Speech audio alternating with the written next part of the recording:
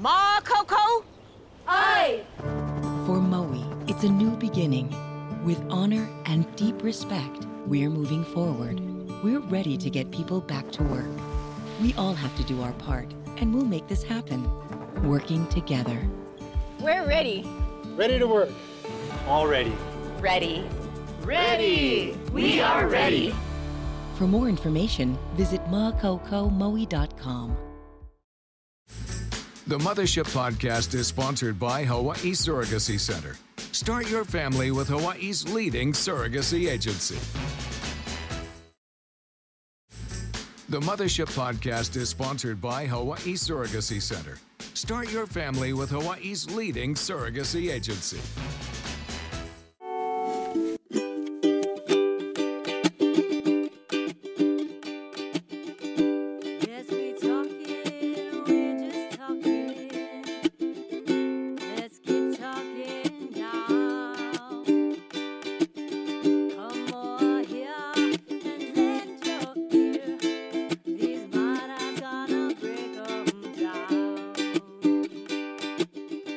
Everybody, and welcome to the Mothership Podcast. Today, we're joined by Susan Lin, child psychologist, a lecturer of psychiatry at Harvard Medical School, and author of Who's Raising the Kids? Big Tech, Big Business, and the Lives of Children. Thank you so much, Susan, for joining us here. Oh, Stephanie, I'm so happy to be talking to you. Yeah, so this is a fascinating research that you did, which led to you putting this book together, as I understand, during the COVID pandemic. And you found out that big tech is actually having a great impact on shaping our children's values. Can you explain more about that? Sure. Young children, especially, their brains are growing and developing, and what happens in childhood can have a profound influence on your values, on your relationships, and how you learn all the way through your life. And so the fact that, kids are spending so much time, not just with screens, but with other kinds of tech products, means that these huge conglomerates have an enormous impact on children. Right. I mean, I'm a parent myself, and the first thing that we want to do is to help our children grow, not just physically, but intellectually as well. And so we see all these products, but you're saying that there is a motivation, on behalf of the companies there that might not be in the best interests of our children. Sure. In fact, it's not in the best interest of our children. It's not clear to me it's in our best interest either. I mean, basically, the motivation for all these huge conglomerates, Meta, Google, Amazon, all of it is to generate profit. That's their primary goal. That's what these devices were created for. Yes, they can be helpful, they can be beneficial, but the fact is that these companies are in a war for our attention. And so they want our attention really no matter what. And so that means that, kids are kept, glued to these devices by, with children, it can be bright colors, beloved characters, but also with some of the same techniques that they use, with adults, intermittent rewards, things like that. So basically, we live in a society where parents are warned all the time, don't let your kids talk to strangers. I mean, Lenore Skenazy, who does Let's Grow, would say that's a silly thing to say to kids. Say, don't go anywhere with strangers. But the point that I want to make is that by letting kids spend hours and hours in front of a screen, basically they're spending time with strangers, not the actual strangers who devise the algorithms or, who design the apps or the games. But those apps and games are a reflection of their values and their motivations. And that's, problematic for kids. I mean, for instance, a lot of apps for kids, and maybe even especially ed tech apps, they work on a reward system. So one of the things that I did, for my book is take a deep dive into a very popular app called Prodigy that is supposed to teach kids math. But basically, the math has nothing to do really, or hardly anything to do with what's going on, in a screen. And it's all about rewards and being able to dress your avatar, getting cute pets, all of those things. It's not really about math.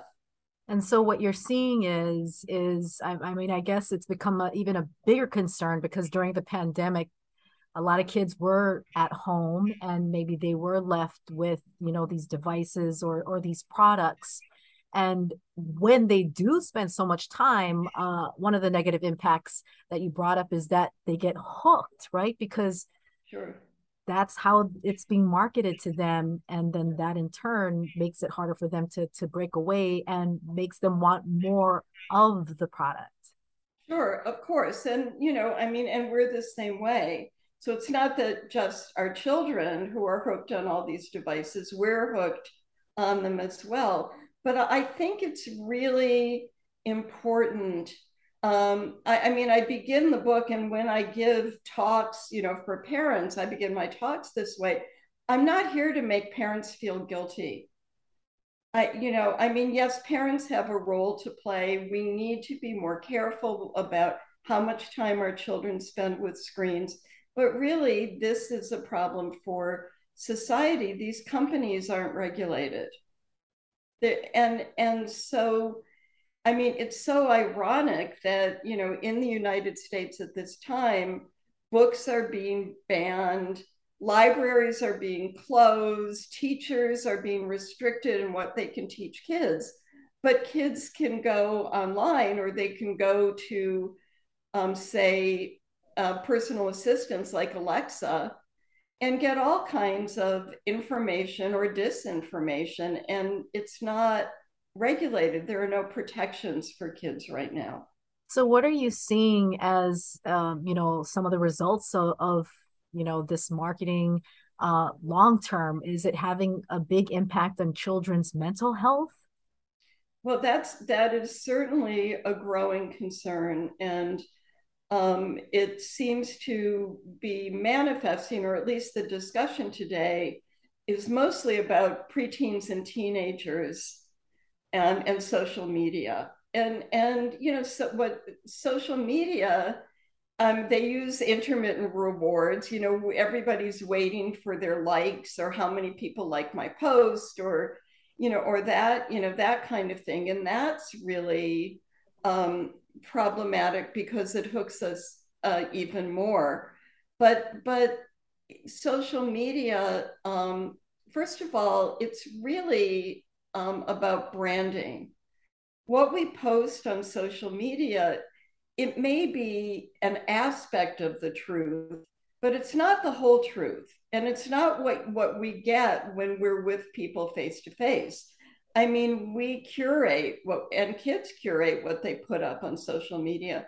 And one of the, problems, I think, is like for Instagram, wildly popular with kids, you can alter your photo. You can make yourself look more glamorous, and what's even, what's especially worrisome, you can lighten your skin, which is just a terrible message to send to the Black and brown kids who are using, Instagram or social media. Yeah. So, and the problems for kids are, they range from the fact that things that young children do online or with apps and games, they require very little effort. you know? Stamina and persistence. Kids don't learn that. If you're playing with a Lego app, you're a child, everything happens very quickly and very easily. I mean, the tech execs say we make these devices for people who are brain dead. They're not hard to use. It's not, a sign of great intelligence that a 2-year-old knows how to swipe, and things like that. But it's different than actually, for instance, playing with Legos or blocks, where if you build something too high, it'll fall over, or you learn about gravity, you learn and you learn patience, and young children learn with all of their senses. And when you have a young child, babies and toddlers, preschool kids, when you have them in front of a screen, their world has shrunk to something that's less than a square foot. And if it's a phone, it's really tiny. Right. Gosh, I feel like in this day and age, everything is moving at warp speed in terms of technology and products that are available and how they're being marketed to us. And also, just lifestyle. I mean, parents are busier than ever. Some of them are working more than one job. They don't have the time to be there with their child and do that pure interaction with them. And sometimes they're so tired that they do just put them in front of the device or with toys and things like that and fill their homes with those things. So my question to you is, with that in mind, I mean, what are some steps that parents can take to make sure that their child is not being completely brainwashed? As I said earlier, it's so important that we shouldn't just place all of the blame on parents. Most parents are doing the best they can. And not only that, they're getting marketed to. They're being told that kids need to use tablets because it will prepare them for jobs when they're older, which is ridiculous because the technology that young kids are using today, tablets, phones, swiping, making things bigger, all that kind of thing, it's not going to be like that when the kids are ready for jobs. I mean, everything's moving to voice. Robots are getting, more, not only more popular, but less expensive. So I just need to make that really, really clear. This is a societal problem and society needs to deal with it. But that said, there are things, that parents can do. And one thing is to postpone putting your kids in front of screens. I mean, babies, there's absolutely no evidence, none, that screen time is beneficial for babies. Now, I'm not talking about video chatting with adults who love them and are far away. I mean, that's exempt. But in terms of all of these zillions of apps that are allegedly designed to teach babies language and numbers and countings, and which babies don't actually need to know numbers, but I mean, babies, for instance, what the research tells us is that babies don't learn language from machines. They learn it from people. They learn language from people. And so postponing it, if you can, try to do that. And not only that, when we put babies and toddlers in front of screens, we're training them to depend on devices for soothing and amusing themselves, and they don't develop their own skills. And so what happens is that the children become dependent on screens, and we might not notice that that's a problem until the kids are older, because the more screen time kids have when they're babies and toddlers and preschools, the more time they have when they're older as well. Gosh, I mean, and this all seems like, I mean, this is great research that you're doing, but unfortunately, I mean, it's like common sense for the parent also to keep this in mind and to just go back to doing without these devices, the good old days, and doing things from scratch and spending quality time with them. And you just kind of, yeah, you just wonder. It's too bad that I guess that in this world, in this society, that the whole marketing, consumerism and making money is the main driver, and we're forgetting about our children's welfare. But is there any movement by lawmakers to help on this effort? Actually, I'm more hopeful about this than I have been. Britain passed a design code that says that if you're creating a website, you have to take the well-being of children into account. And California passed, a design code that basically, says the same thing, and also, would limit targeted advertising to kids, or some of the more pernicious techniques that companies use to get us hooked. And so there are bills that have gotten out of the Senate with bipartisan support, which is amazing, today. And that means that they could be voted on by the Senate. That's further than any bill has ever gotten. And so I'm encouraged by that, but I'm also encouraged because there's much more activism. In my book, I have a whole list of resources for parents and teachers, of organizations that are working on this, or organizations that can support parents to make healthy decisions for kids. For instance, one organization that I really like is called Wait Until 8th, which helps parents get together with other parents and make an agreement, like among their kids' friends. They're not going to get their kids a smartphone until 8th grade. And I think, it's important to know, for instance, that Steve Jobs didn't get his kids a smartphone. Well, Steve Jobs, actually, when he was asked how his kids like the iPad, he said they've never seen one. But he seemed to have been fine with other people's kids being, on his invention, but not his own kids. And it's Bill Gates, actually, who postponed getting his kids a smartphone.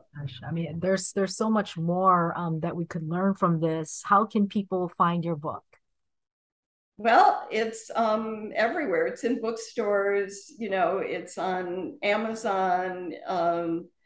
You can find it, just wherever you find books, Barnes and Noble, all those places. And do you have a website for people who want to learn more?